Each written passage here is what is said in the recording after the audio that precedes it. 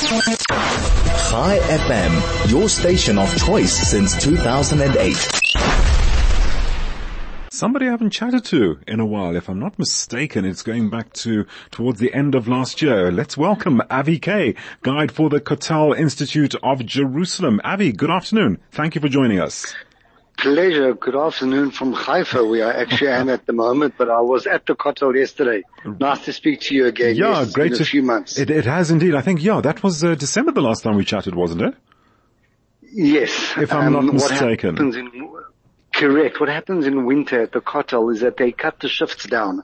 All right. Because a lot of people don't come in the afternoon and it's cold and it's wet, and Jerusalem is very, the weather is challenging that time of the year. Certainly. So now that spring is here and summer's here, there are a few more shifts. Right. And I'm able to be there in the afternoon. Yeah. So that's where I stand. Okay. So, besides a lot more shifts and the weather changing, certainly there's been a lot more action to add to that. I mean, since the beginning of the year with all the unrest and, there's been visits also and situations happening in that part of the world. Give us a feel as to what the Kotel, what's happening there at the moment and what it's experienced up till now.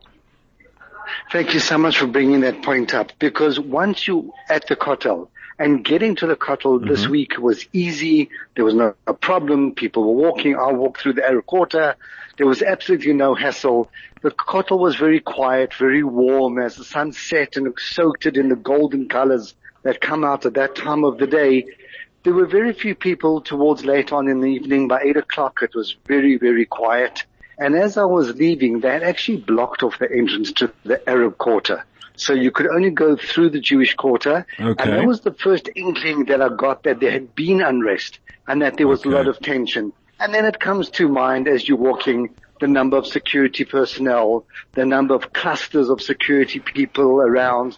And that just makes you feel a lot more secure. But at the same time, it's a ugly reminder of the unrest that's happening at the moment. Certainly. And hoping that, once Ramadan, once the overflow from that calms down, everything will return to normal and people can get on with their lives without there being the sense of friction all the time. Indeed, Avi, that's something we do want to avoid. We don't want to see anything like that happening at this point. There's so much to contend with. So there's bigger fish to fry in life, isn't it? Well, let's look at the positives. That's what's been happening in that part of the world recently. There's been some significant, some prominent figures, shall we say, celebrities and politicians visiting the Kotel as of late, Rob Lowe being one of them, if I recall. And of course now a very significant event having taken place recently was with the Prime Minister, or I stand corrected, or was it the President Herzog, along with the Prince of Iran?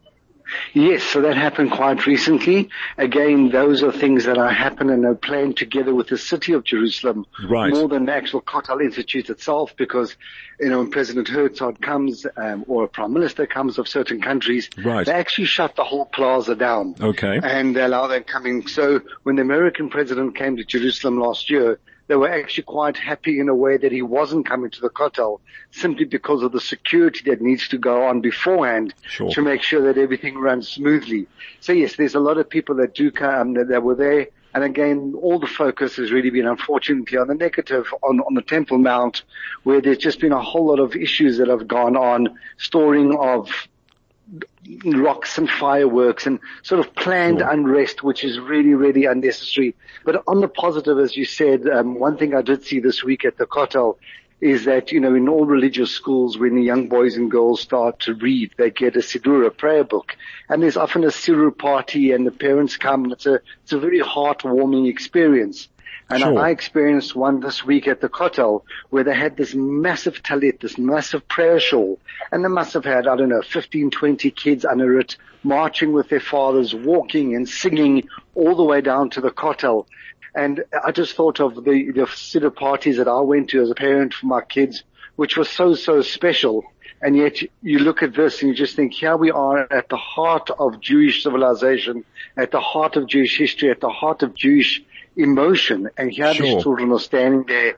And it was just very heartwarming. And when you take the videos and the photos and you send them around and the reaction that comes back to you, it makes you realize that anything can become blasé. You go to the Kotel every day and it's what happens. and you sort of lose that sensitivity maybe.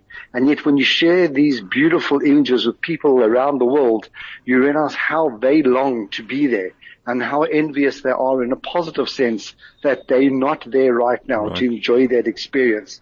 And maybe just to harp on another point while I'm on that particular issue, is that I saw it again this week, is that people just need to realize that when they come to the Kotel, it's very personal for every person. But we also need to realize that if we're coming as tourists, we come, we're there, we soak it up, we take it in, and then we go away. But there are people who come every single day, and they've been coming for years and years and years. Mm-hmm. And it's just a personal request that when we all come to the Kotel, just to think that the Kotel is the single biggest open-air synagogue in the world.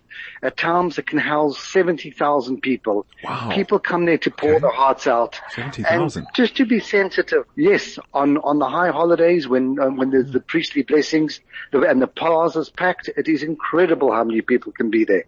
And again, just all the kudos to the police. It goes on, nothing happens, it's smooth, it's packed, it's a lot of people, but there's no incident. And it's just really great to them.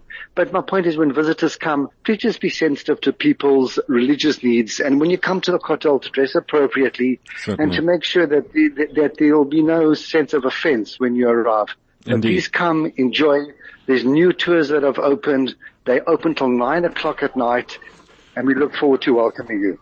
Avi, we're going to have to leave it there. It was great chatting to you and listening to your update on what's been happening at the Kotel. Take care, Avi. And again, great chatting to you. And have a blessed weekend. As I've mentioned earlier on, it's our last afternoon overdrive show for the week. So Shabbat Shalom to you, and we'll chat to you again on Monday.